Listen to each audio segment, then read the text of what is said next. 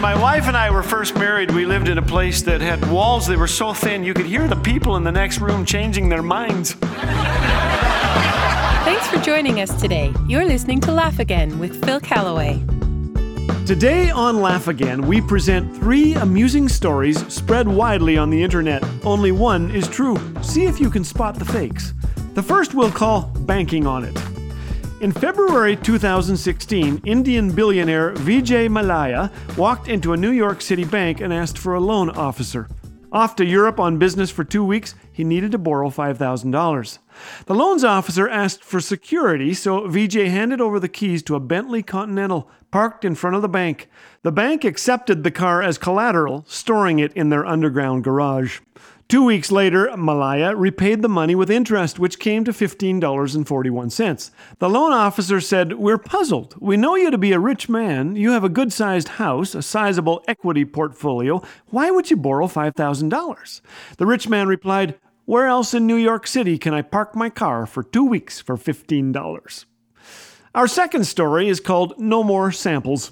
It involves a letter handed by management to a Ruth Samples when she was shopping at Walmart. It begins, "Dear Mrs. Samples, over the past 6 months, your husband Roy has been causing quite a stir in our store.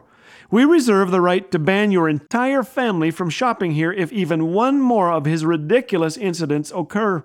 We have documented the following on our video surveillance equipment. November 23. Roy set all the alarm clocks in housewares to go off at 5-minute intervals.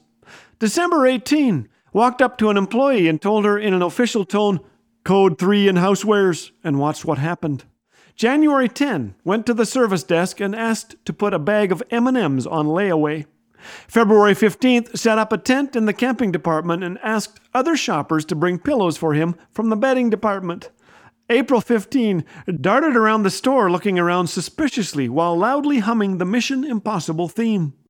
And last of all, May 1st, hid in clothing rack and when people browsed through yelled, 'Pick me! Pick me!' Well, our final story we'll call Stranger on a Plane. It was Jessica Rudin's first time flying with her toddler and 4-month-old son in tow. It was turning into a nightmare. Her hungry infant Alexander screamed. 3-year-old Caroline kicked and cried. Seated next to Jessica was a stranger named Todd Walker.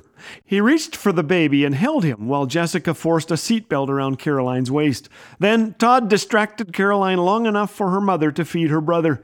Fellow passengers breathed a sigh of relief. During the flight, Todd colored with and talked to Caroline.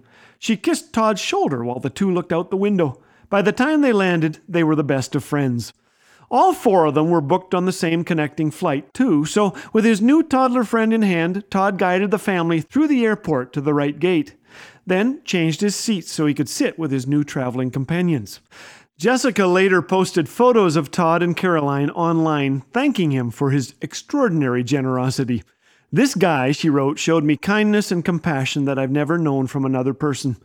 Todd said, "My wife had a similar experience when our 2 boys were young, and a stranger showed her the same kindness."